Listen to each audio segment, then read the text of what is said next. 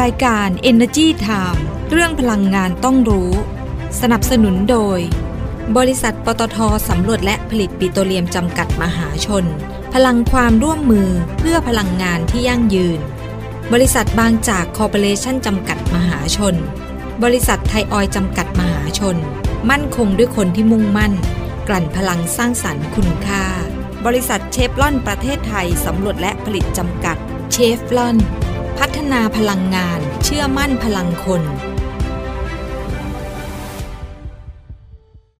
เพราะวิกฤตโลกร้อนรอไม่ได้อีกต่อไปปตท.สผ.ขอเป็นหนึ่งพลังในภารกิจคืนสมดุลสู่โลกใบนี้เพื่อมุ่งสู่เป้าหมายการปล่อยก๊าซเรือนกระจกสุทธิเป็นศูนย์ภายในปี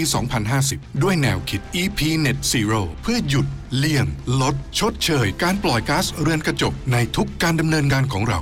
ให้คำมั่นมาร่วมฟื้นสมดุลให้โลกไปด้วยกันบริษัทปตท.สำรวจและผลิตปิโตรเลียมจำกัดมหาชนพลังความร่วมมือเพื่อพลังงานที่ยั่งยืนบางจากขับเร็วทุกไปให้เร็วให้แรงกว่าใครให้ใจร้ายไปทุกวันเปลี่ยนทุกคันให้แรงกว่าใคร20 SE Evo เท่านั้นปล่อยให้โลกหมุนช้าไปไม่ต้องให้ใครตามทันอัพเวลรถของเธอและฉันไม่แพ้ใครอัพเวลรถให้แรงเร้าใจบางจาก E20 S Evoด้วยธุรกิจการกลั่นน้ำมันและปิโตรเคมีชั้นนำที่ครบวงจรไทยออยล์ภาคภูมิใจที่ได้มีส่วนร่วมในการสร้างความมั่นคงทางพลังงานและขับเคลื่อนเศรษฐกิจของประเทศตลอดระยะเวลา60 ปีที่ผ่านมาเราจะก้าวต่อไปเพื่อร่วมสร้างสรรค์คุณภาพในการดำรงชีวิตของผู้คนในสังคมด้วยพลังงานและเคมีภัณฑ์ที่ยั่งยืน60 ปีไทยออยล์เชื่อมโยงคุณค่าสู่สังคมสวัสดีครับวันนี้ก๊อจิอยากเชิญชวนเพื่อนๆมาร่วมกันประหยัดพลังงานด้วยวิธีง่ายๆศึกษาเส้นทางวางแผนก่อนออกไม่เปลืองน้ำมันไปใกล้ๆไม่ใช้รถได้ออกกำลังกายพวกเราจะก้าวผ่านวิกฤตพลังงานนี้ไปด้วยกันนะครับสวัสดีค่ะขอต้อนรับทุกท่านเลยนะคะเข้าสู่รายการ Energy Time ค่ะอยู่กับเรา2คนดิฉันดลดีชัยสมบัติค่ะดิฉันกัญญาเลยค่ะวัฒนะค่ะสวัสดีค่ะคุณกัญญาสวัสดีคุณดลดีค่ะแล้วก็สวัสดีทุกท่านด้วยนะคะค่ะอย่าลืมนะพอขึ้นมาปุ๊บก็เตือนเลยกดไลค์กดแชร์กันหรือยังนะคะวันนี้ใน YouTube Channel ใช่ นะคะกด Subscribe ด้วยนะใช่นะคะว่ามีเรื่องสำคัญนะสัปดาห์ที่แล้วที่มีการประกาศผลการยื่นโครงการรับซื้อไฟฟ้าจากพลังงานหมุนเวียนที่เป็นแบบ FIT หรือว่า Feed in Tariff นะระหว่างปี 2565 จนถึงปี 2573 เราก็เห็นข่าวๆกันไปแล้วคือเปิดรับซื้อแค่ประมาณ 5,200 เมกะวัตต์ยื่นกันเข้ามา 17,000 กว่าเมกะวัตต์คือเอกชนเขาก็รอคอยเนาะรอคอยเพราะอะไรรู้ไหมเพราะว่าคือมันเหมือนเป็นสตอรี่นะสตอรี่ที่มาใหม่ว่ามันทำให้บริษัทผลิตไฟฟ้าถ้าได้โครงการนี้มันจะเติบโตได้ไงถูกไหมใช่ทีนี้ทุกคนก็ตั้งตารอแล้วก็ทางสำนักงานคณะกรรมการกำกับกิจการพลังงานหรือว่ากกพ.เขาก็ประกาศเชิญชวนใช่ไหมการรับซื้อไฟฟ้าจากพลังงานหมุนเวียนในรูปแบบ FITปี 2565 ถึง 2573 เนี่ยอย่างที่เราทราบมี4ประเภทมีเชื้อเพลิงก๊าซชีวภาพจากของเสียน้ำเสียใช่ไหมคะอันเนี้ยรับซื้อ335เมกะวัตต์พลังงานลมเยอะหน่อยนะคะ 1,500 เมกะวัตต์พลังงานแสงอาทิตย์และระบบกักเก็บพลังงาน 1,000 เมกะวัตต์อันนี้ก็เยอะนะแล้วก็พลังงานแสงอาทิตย์แบบติดตั้งบนพื้นดินไม่มีระบบหรือว่าโซลาร์ฟาร์มนะอันเนี้ย 2,368 เยอะที่สุดปรากฏว่ายื่นคำขอกันเข้ามาถล่มทลายรับซื้อ 5,203 เมกะวัตต์แต่ว่าเป็นการทยอยรับซื้อนะ10 ปีนะไม่ใช่เข้าระบบทีเดียว 5,200 นะเป็นการทยอยเข้ามาทั้งหมดนะคือเขาเปิดให้ยื่นปีนี้เขาอินเทนนะยื่นเอกสารผ่านออนไลน์เพราะว่ามันก็มีเรื่องของโควิดเรื่องของอะไรจริงๆก็ควรทำเนาะจะเยอะไงใช่ไหมคะใช่ค่ะแต่ว่าก่อนที่จะยื่นเสนอคำขอขายไฟฟ้าเนี่ยต้องไปตรวจสอบก่อนนะเอกชนต้องไปตรวจสอบนะว่า พื้นที่ที่จะยื่นมีสายส่งรองรับหรือเปล่ามีข้อจำกัดเพราะมันต้องเข้าระบบไงของการไฟฟ้าฝ่ายจำหน่ายไงก็คือการไฟฟ้านครหลวงกับการไฟฟ้าส่วนภูมิภาคใช่ไหมพอพบว่ามียื่นได้คุณสมบัติตัวเองครบก็ยื่นเอกสารข้อมูลนะเรื่องของคุณสมบัติข้อมูลเรื่องของด้านเทคนิคผ่านระบบ RE Proposal เข้ามาเปิดให้ยื่นวันที่4ถึงวันที่25พฤศจิกายนเดือนที่ผ่านมาแต่ว่าช่วงปลายช่วงตอนช่วงปิดเห็นบอกว่ามีขยายวันที่ออกไปอีก 2-3 วันเนื่องจากว่าระบบโหลดเอกสารไม่ทันโหลดเอกสารไม่ทันเวลาให้ได้นั้นเบ็ดเสร็จแล้วเนี่ยยื่นเข้ามารวม670โครงการเยอะมากเนี่ย 17,400 เมกะวัตต์ใช่แล้วคุณดูเด็มาแบ่งนะมาแบ่งเป็นรายละเอียดแบบนี้นะใน 17,400 เมกะวัตต์เนี่ยเป็นผู้ผลิตไฟฟ้ารายเล็กหรือว่า SPP 272โครงการรวมกันแล้ว 15,218 เมกะวัตต์นี่ซะเป็นส่วนใหญ่แล้วก็อีกส่วนหนึ่งเป็นผู้ผลิตไฟฟ้าขนาดเล็กมากหรือ VSPP ซึ่งย่อมาจาก Very Small Producer Power คือ SPP นี่ก็รายเล็กแล้วแล้วก็มีเล็กกว่า Very Small นะคะอันเนี้ย398โครงการจำนวนโครงการเยอะกว่านะแต่ว่าเมกะวัตต์จะน้อยเพราะมันเป็นโครงการเล็กมากๆใช่โครงการแต่ละโครงการเขาน้อยเข้ามา2,181 เมกะวัตต์นะคะสำหรับ VSPP ทีนี้แบ่งเป็น SPP กับ VSPP แล้วถ้ามาแบ่งเป็นประเภทเชื้อเพลิงเพราะเขาเปิด4ประเภทใช่ไหม SPP เนี่ยยื่นเสนอแบบไฮบริดโซล่าบวกระบบกักเก็บพลังงานเนี่ย52โครงการเยอะมากเนาะ 2,171 เมกะวัตต์โซล่าฟาร์ม141โครงการอันนี้เยอะมากกว่า 7,537 เมกะวัตต์พลังงานลม79โครงการ 5,509 เมกะวัตต์ก็ส่วนใหญ่แล้วเป็นโครงการที่เอกชนสนใจอยู่แล้วเนาะไม่ว่าจะเป็นโซล่าฟาร์มหรือว่าโครงการพลังงานลมหรือว่าทั้งส่วนของแบตเตอรี่ด้วยสังเกตนะ SPP ที่เป็น SPP ไม่มียื่นข้อเสนอประเภทเชื้อเพลิงก๊าซชีวภาพของเสียน้ำเสียเพราะว่าคือในส่วนของ SPP เขามันลงเล็กไงคือทำก็อาจจะแบบเหมือนไม่ค่อยคุ้มทุนอะไรเงี้ยส่วนใหญ่เป็นเชื้อภาพก๊าซเชื้อภาพเชื้อมวลเนี่ยจะเป็น VSPP เนาะใช่ที่ไปทำแบบฟาร์มสุกรไปทำน้ำมันปาล์มใช่ไหมที่เอาของเสียจากทลายปาล์มจากอะไรมาหมักคือส่วนใหญ่พวกนี้เขาก็อาจจะมีฟาร์มอยู่แล้วพืชผลทางการเกษตรอะไรเงี้ยหมักก็ต้องมีบ่อหมักก๊าซอะไรเงี้ยเพราะฉะนั้น VSPP เนี่ยจะมียื่นประเภทนี้จะมียื่นประเภทเชื้อเพลิงก๊าซชีวภาพของเสียน้ำเสียจะเข้ามา2โครงการ 6.5 เมกะวัตต์นะคะแล้วก็ยื่นโซล่าฟาร์มเนี่ย381โครงการ266เมกะวัตต์พลังงานลม2,068 ขอไปค่ะ2,068 เมกะวัตต์ขอบคุณมากค่ะแล้วก็พลังงานลมเนี่ยยื่นเข้ามา15โครงการ109เมกะวัตต์อันนี้สรุปได้ว่าคุณดูก๊าซชีวภาพ335เมกะวัตต์ใช่ไหมยื่นเข้ามา 6.5 เมกะวัตต์ไม่ถึงจำนวนที่รับซื้อไม่ถึงจำนวนที่รับซื้อแต่แสงอาทิตย์พร้อมระบบกักเก็บพลังงานพลังงานลมแล้วก็โซล่าฟาร์มยื่นกันมาทะลุทะลวงเกินเป้าหมายไปเยอะมากคือดิฉันมองว่าในส่วนของพวกว่ามวลเชื้อภาพเนี่ยอันนี้คือต้องแบบลงเล็กมากเป็นใช่แล้วคือต้องเป็นผู้ประกอบการที่เขาแบบเหมือนอยู่ในวงการเนี้ยทำอยู่แล้วไงอาจจะต้องมีแบบฟาร์มหมูหรือแบบต้องปลูกพืชไบโอดีเซลอะไรอย่างเงี้ยใช่ไหมก็เลยจำนวนก็เลยจะน้อยแต่ว่าถ้าเป็นโซล่าฟาร์มเป็นกังหันลมเนี่ยก็สามารถทำได้เลยใช่แล้วทีนี้ต้องมาดูว่าในส่วนของการชีวภาพที่ยื่นไม่ครบจำนวนเนี่ยจะยังไงจะปรับต่อไหมหรือว่ายังไงแต่ว่าต้องใช้เวลาต้องผ่านกระบวนการนี้ไปก่อนเพราะว่าเดี๋ยวอันเนี้ยผู้ยื่นคำขอเนี่ยขอผลิตไฟฟ้าจะต้องยื่นซองราคาใช่ไหมแล้วก็ซองหลักประกันด้วยใช่ป่ะภายในเนี่ยสิ้นเดือนที่ผ่านมานะคะแล้วก็ยื่นซอง USB Flash Drive ภายใน2ธันวาคมที่ผ่านมาใช่ไหมคะ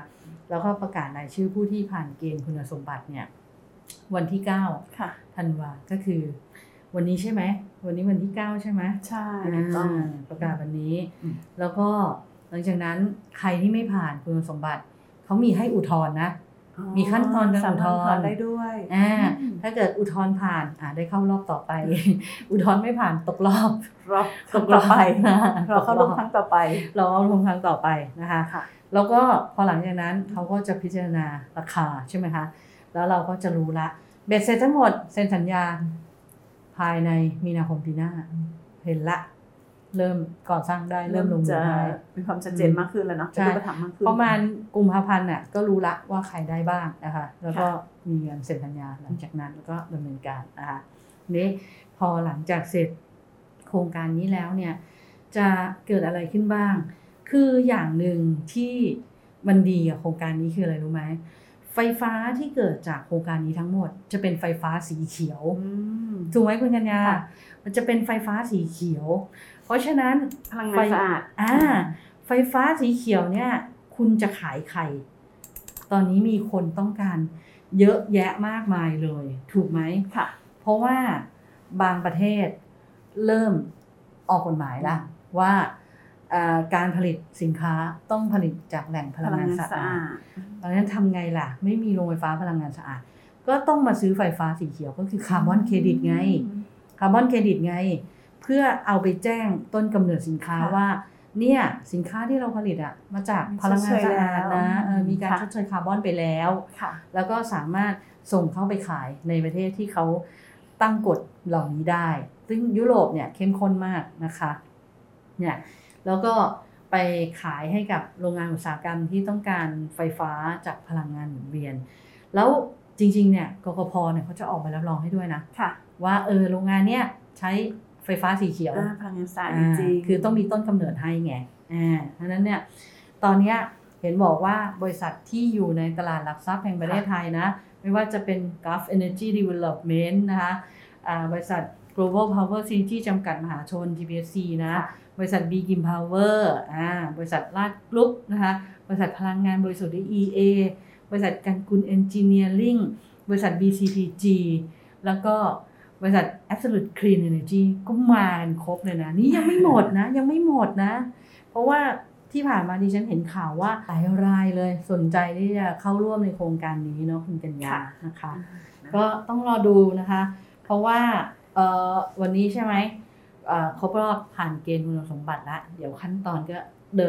นไปเรื่อยๆต้นปีหน้าก็รู้ละใครอยู่ตรงไหนได้อะไรบ้างนะมันก็จะทยอยออกมาเรื่อยๆใช่เพราะบริษัทใหญ่ๆก็เนาะเข้าร่วมโครงการเยอะเหมือนกันเนาะรอดูนะคะรอดูว่าใครจะผ่านกันคัดเลือกกันบ้างนะคะแล้วก็ช่วงนี้เองนะคะอย่างที่เราทราบกันดีว่าคือโหราคาพลังงานแบบว่าขึ้นสูงมากแล้วก็มีหลายๆหน่วยงานเนาะก็ต้องช่วยกันไม่ว่าจะเป็นน้ำมันเป็นไฟฟ้าเป็นการหุงต้มเป็น NGV มาเป็นพาเลทเลยขึ้นหมดเลยและแน่นอนแล้วพอขึ้นราคาพลังงานขึ้นราคาสินค้าต่างๆช่วงนี้ยังดีนะคุณกัญญาราคาน้ำมันในตลาดโลกยังลดลงบ้างแต่ว่าก๊าซเนี่ยจะเจอหนักเพราะว่าสูตรราคาก๊าซน่ะมันจะย้อนหลังไป6เดือนถึง1ปีแล้วช่วง6เดือนที่แล้ว1ปีที่แล้วราคาพลังงานมันสูงมากเพราะฉะนั้นตอนนี้ราคาก๊าซมันจะสูงแล้ว LNG หรือก๊าซธรรมชาติเหลวในตลาดโลกตอนนี้ก็อยู่ประมาณ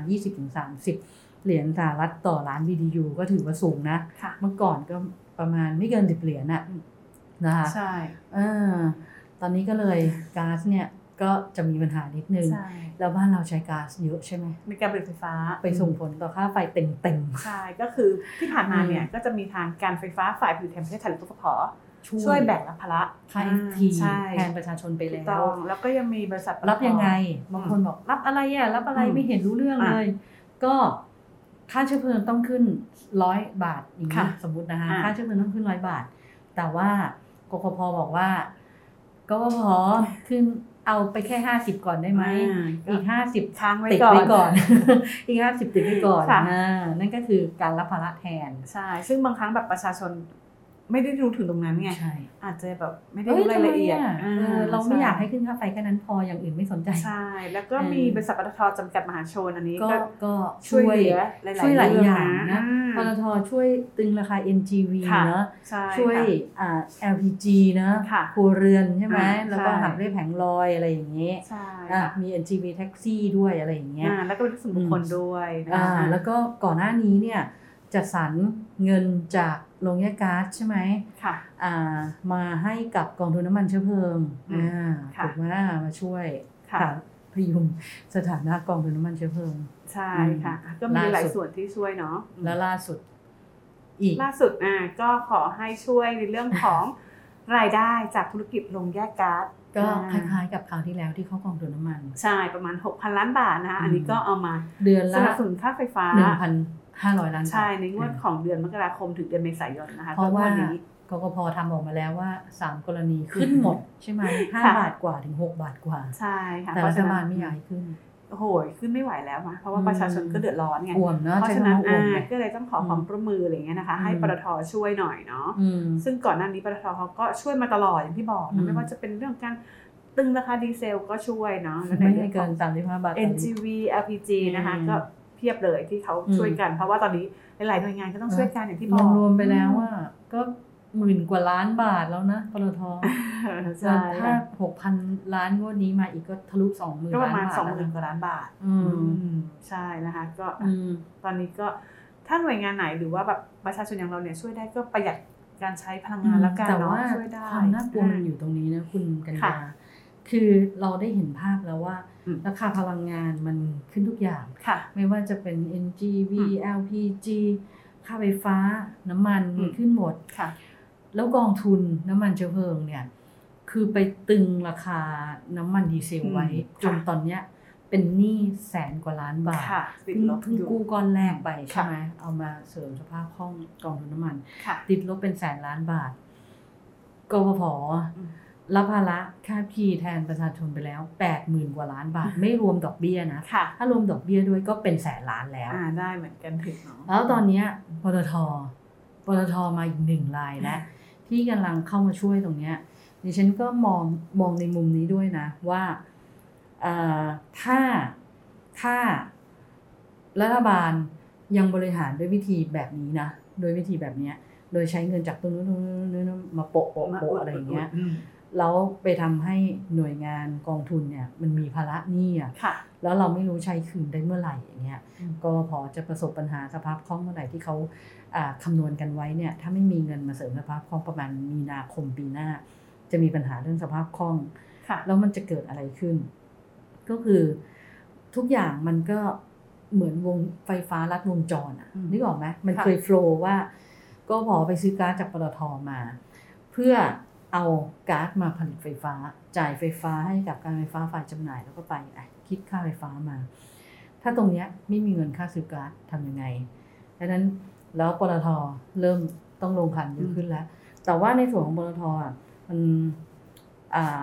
ก็ต้องผ่านบอร์ดนะไม่ใช่ว่าอยู่ๆไปเอาเงินมาได้เลยนะก็ต้องผ่านบอร์ดให้บอร์ดบริษัทเนี่ยอนุมัติเงินมานะคะแล้วที่สำคัญคือมันมีอีกข้อหนึ่งของกพช.ที่อนุมัติมาที่เมื่อ2 สัปดาห์ก่อนที่บอกว่าให้ปตท.กพ.ไปคุยเรื่องค่าก๊าซที่ขายให้กพ.ให้โรงไฟฟ้า IPP ให้โรงไฟฟ้า SPP ค่ะคือณปัจจุบันตามสัญญาอัตราไม่เท่ากันให้ไปเกี่ยยังไงให้ต้นทุนค่าก๊าซมันไม่สูงเพื่อที่มันจะไปส่งผลกระทบกับค่าไฟฟ้าให้น้อยที่สุดอะไรเงี้ยนะคะเพราะฉะนั้นเนี่ยทำ2 ข้างต้องบาลานซ์กันด้วยนะเพราะว่าถ้าถึงเวลาที่กองทุนน้ำมันไม่มีเงินกพ.ไม่มีเงินช่วยรับภาระค่าเชื้อเพลิงปตท.ไม่มีเงินช่วยรับภาระค่าเชื้อเพลิงพอถึงตอนนั้นปุ๊บราคาพลังงานขึ้นเท่าไหร่ประชาชนรับไปเต็มๆเลยนะเพราะว่าไม่งั้นรัฐบาลต้องไปหางบประมาณอื่นมาอุดหนุนนะซึ่งตอนนี้ก็ลำบากเนาะไม่รู้ก็คือใช้จ่ายเยอะเพราะมันโดนทั้งเรื่องโควิดทั้งเรื่องเศรษฐกิจไม่ดีทั้งอะไรก็เห็นใจรัฐบาลแต่ว่าต้องพยายามบาลานซ์2 ข้างเพราะฉะนั้นสิ่งที่ดีที่สุดที่คุณนิยาพูดเมื่อกี้คือต้องประหยัดที่ตัวเราเยอะๆเลยเยอะๆเลยซึ่งดิฉันก็อยากเห็นนะ ว่ารัฐบาลเนี่ยก็น่าจะมีมาตรการประหยัดที่มันเข้มข้นเยอะๆให้ประชาชนทำตามสังเกตไหมว่ารอบนี้นี่คือพลังงานสูงนะแต่ว่ายังมีมาตรการแบบเข้มข้นออกมาเลยในเรื่องของการประหยัดพลังงานก็ใช้มาตรการเดิมปิดปรับปลดเปลี่ยนคือทุกคนก็เข้าใจอยู่แล้วซึ่งบางครั้งที่ฉันมองว่าอาจจะยังไม่แบบมีแรงจูงใจเข้มข้นพอไงมันต้องมีแรงจูงใจนะคะใช่ค่ะก็ว่ากันไปนะคะตอนนี้ก็ต้องประคองตัวกันให้รอดไปก่อนนะคะไปดูกันเรื่องเบาๆกันบ้างดีกว่านะคะแล้วก็น่าสนใจมากๆเลยนะคะเบาใช่ไหมเบาๆสบายๆนะคะทางบริษัทปตท.จำกัดมหาชนนะคะเขาก็ร่วมกับกลุ่มบริษัทสยามพิวัฒน์นะคะซึ่งทางบริหารสยามพิวัฒน์เนี่ยก็จะมีสยามพารากอนสยามเซ็นเตอร์สยามดิสคัฟเวอรี่นะคะแล้วก็ยังเป็นพันธมิตรของไอคอนสยามด้วยมี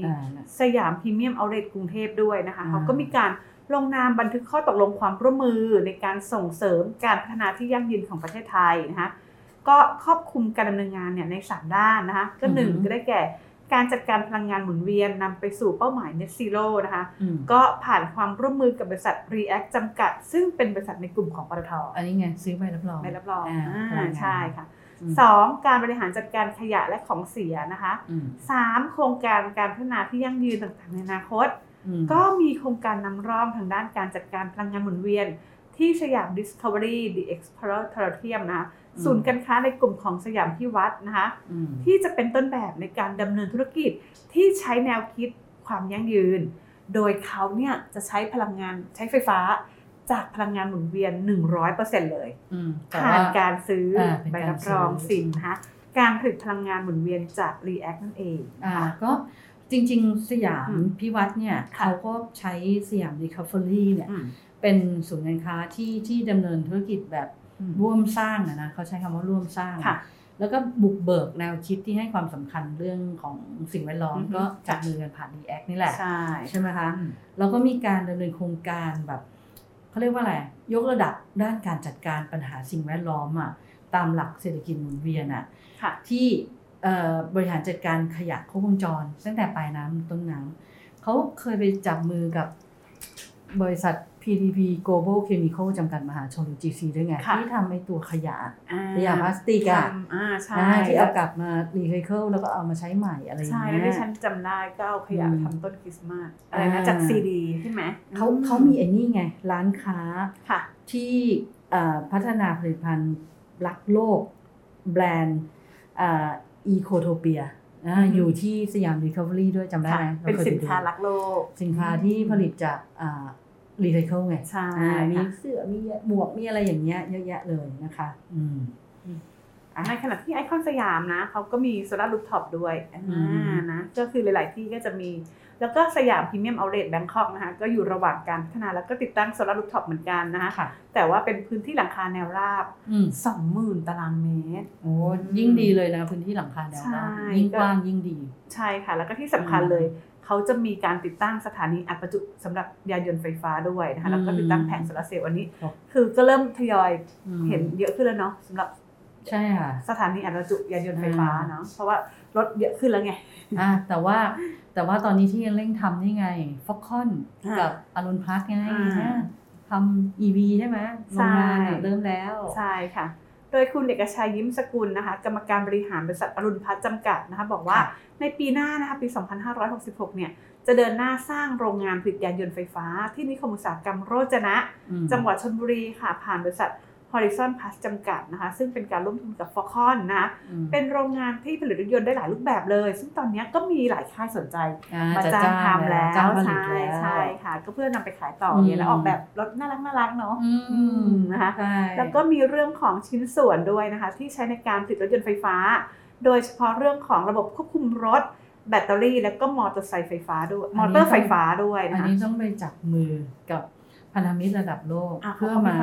เสริมตรงนี้คือไอตัวโรงงานผลิตรถทำได้แต่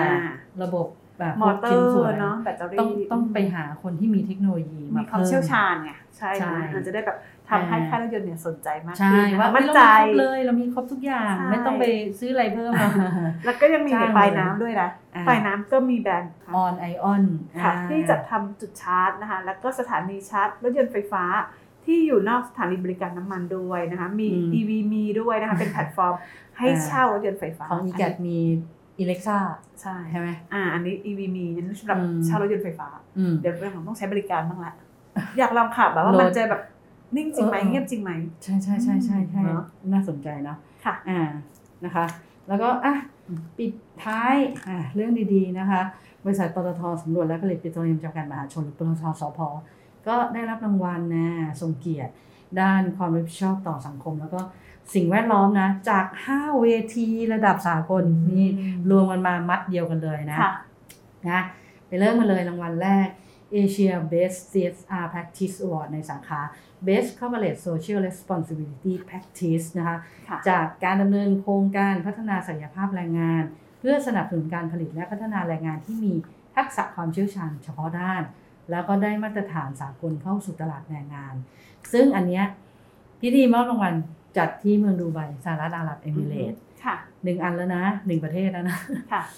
อีกรางวัลหนึ่งเขาเรียกว่ารางวัล Global Corporate Sustainability Award ประเภท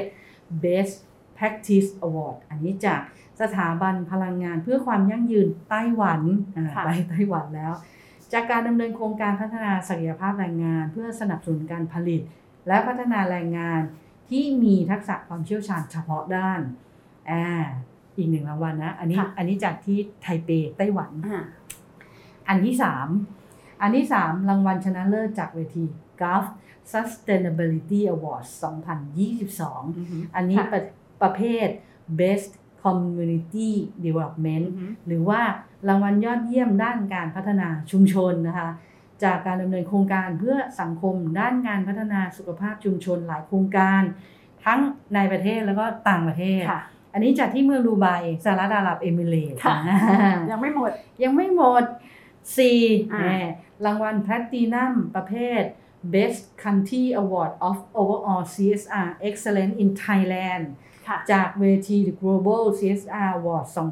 2022 อันนี้เป็นรางวัลที่มอบให้แก่บริษัทที่มีผลงานยอดเยี่ยมด้านความรับผิดชอบต่อสังคมในกลุ่มบริษัทที่มีมูลค่าตลาดสูงกว่า 1,000 ล้านบาทอันนี้จัดที่กรุงฮานอยเวียดนามแล้วสุดท้ายรางวัล CSR World Leader 2022 จากการดำเนินโครงการแหล่งเรียนรู้เรือหลวงไทยใต้ทะเลในงาน The Green Apple Environment Awards นะคะซึ่งเป็นรางวัลเพื่อส่งเสริมการดำเนินงานความรับผิดชอบต่อสังคมด้านสิ่งแวดล้อมอันนี้จัดขึ้นที่กรุงลอนดอนประเทศอังกฤษโอ้โหเดินสายเลยนะแล้วอันเนี้ยปตท.สผ.เนี่ยยังได้รับคัดเลือกให้เข้าร่วมประกวดรางวัล The Green Apple Energy Environment Awards นะคะซึ่งจะจัดขึ้นที่ประเทศสหรัฐอเมริกาในปี 2566 อีกด้วยก็ต้องรอลุ้นรางวัลปีหน้าอีกปีหน้าเตรียมบินไปรับรางวัลที่สหรัฐอเมริกาเลยจัดเต็มเลยนะคะสำหรับปตท.สผ.โอ้โห5รางวัลระดับนะต่างประเทศเลยทีเดียวเนาะโอ้โหสุดยอดนะคะน่าภูมิใจแทนคนไทยเนาะใช่นะคะก็เป็นเรื่องราวดีๆแบบนี้เพราะฉะนั้นเราเอาเรื่องราวดีๆแบบนี้มาให้อย่าลืมกดไลค์กดแชร์เพื่อให้คนอื่นได้เห็นเรื่องราวดีๆแบบนี้กับเราทุกคนด้วยนะคะแล้วที่สำคัญคือการกดไลค์กดแชร์ของเราใน3สัปดาห์ของเดือนนี้มีความสำคัญมากใช่มาลุ้นรางวัลกันบัตรเติมน้ำมัน 3,000 บาทและ 1,000 บาทรอทุกท่านอยู่นะคะต้องเป็นของเราให้ได้เนาะต้องเป็นของเราให้ได้ต้องแข่งกันด้วยกติกาง่ายๆกดไลค์กดแชร์กดไลค์กดแชร์ทุกเทปที่เราออกอากาศตั้งแต่วันที่6ธันวาคมที่ผ่านมาตั้งแต่วันที่6ธันวาคมที่ผ่านมาจนถึงวันที่ประมาณ23ธันวาคมใช่กดไลค์กดแชร์ที่ Facebook Fanpage ของเรานะคะมี Facebook Live อยู่นะคะแล้วก็กดไลค์กดแชร์ที่ YouTube Channel นะคะทุกอันนะตั้งแต่วันที่6ธันวาคมจนถึงวันที่23ธันวาคมแล้วสัปดาห์สุดท้ายที่เราเล่นเกมกันตอบแบบสอบถามใน Google Form ให้เรานิดนึงนะสุ่มผู้โชคดีที่ทำถูกกติกาเท่านั้นนะค่ะตกอย่างใดอย่างหนึ่งไม่ได้นะไม่ได้แต่ว่ารายละเอียดถ้าใครฟังไม่ทันเดี๋ยวเราจะขึ้นที่ดูใน Facebook Fanpage ของเราโปรโมทนะว่าทำอะไรบ้างใช่โอเควันนี้ก่อนลากันไปอย่าลืมนะคะเว็บไซต์นะคะ thainews.online.com นะคะเว็บไซต์ energytimeonline.com นะคะแล้วก็มี Facebook Fanpage นะคะ Instagram Twitter นะคะ YouTube Channel ด้วยแล้วก็เป็นของน้องใหม่อย่างTikTok ด้วย Podcast ด้วยนะคะก็ติดตามกันได้ทุกช่องทางเลยนะคะวันนี้เวลาหมดลงแล้วนะคะก็ต้องลากันไปก่อนเนาะสวัสดีค่ะสวัสดีค่ะสวัสดีครับวันนี้ก็จิอยากเชิญชวนเพื่อนๆมาร่วมกันประหยัดพลังงานด้วยวิธีง่ายๆศึกษาเส้นทางวางแผนก่อนออกไม่เปลืองน้ำมันไปใกล้ๆไม่ใช้รถได้ออกกำลังกายพวกเราจะก้าวผ่านวิกฤตพลังงานนี้ไปด้วยกันนะครับเพราะวิกฤตโลกร้อนรอไม่ได้อีกต่อไปปตทสผ.ขอเป็นหนึ่งพลังในภารกิจคืนสมดุลสู่โลกใบนี้เพื่อมุ่งสู่เป้าหมายการปล่อยก๊าซเรือนกระจกสุทธิเป็นศูนย์ภายในปี 2050 ด้วยแนวคิด EP Net Zero เพื่อหยุดเลี่ยงลดชดเชยการปล่อยก๊าซเรือนกระจกในทุกการดำเนินงานของเราให้คำมั่นมาร่วมฟื้นสมดุลให้โลกไปด้วยกันบริษัทปตทสำรวจและผลิตปิโตรเลียมจำกัดมหาชนพลังความร่วมมือเพื่อพลังงานที่ยั่งยืนบางจากขับเร็วทุกไปให้เร็วให้แรงกว่าใครให้ใจร้ายไปทุกวันเปลี่ยนทุกคันให้แรงกว่าใคร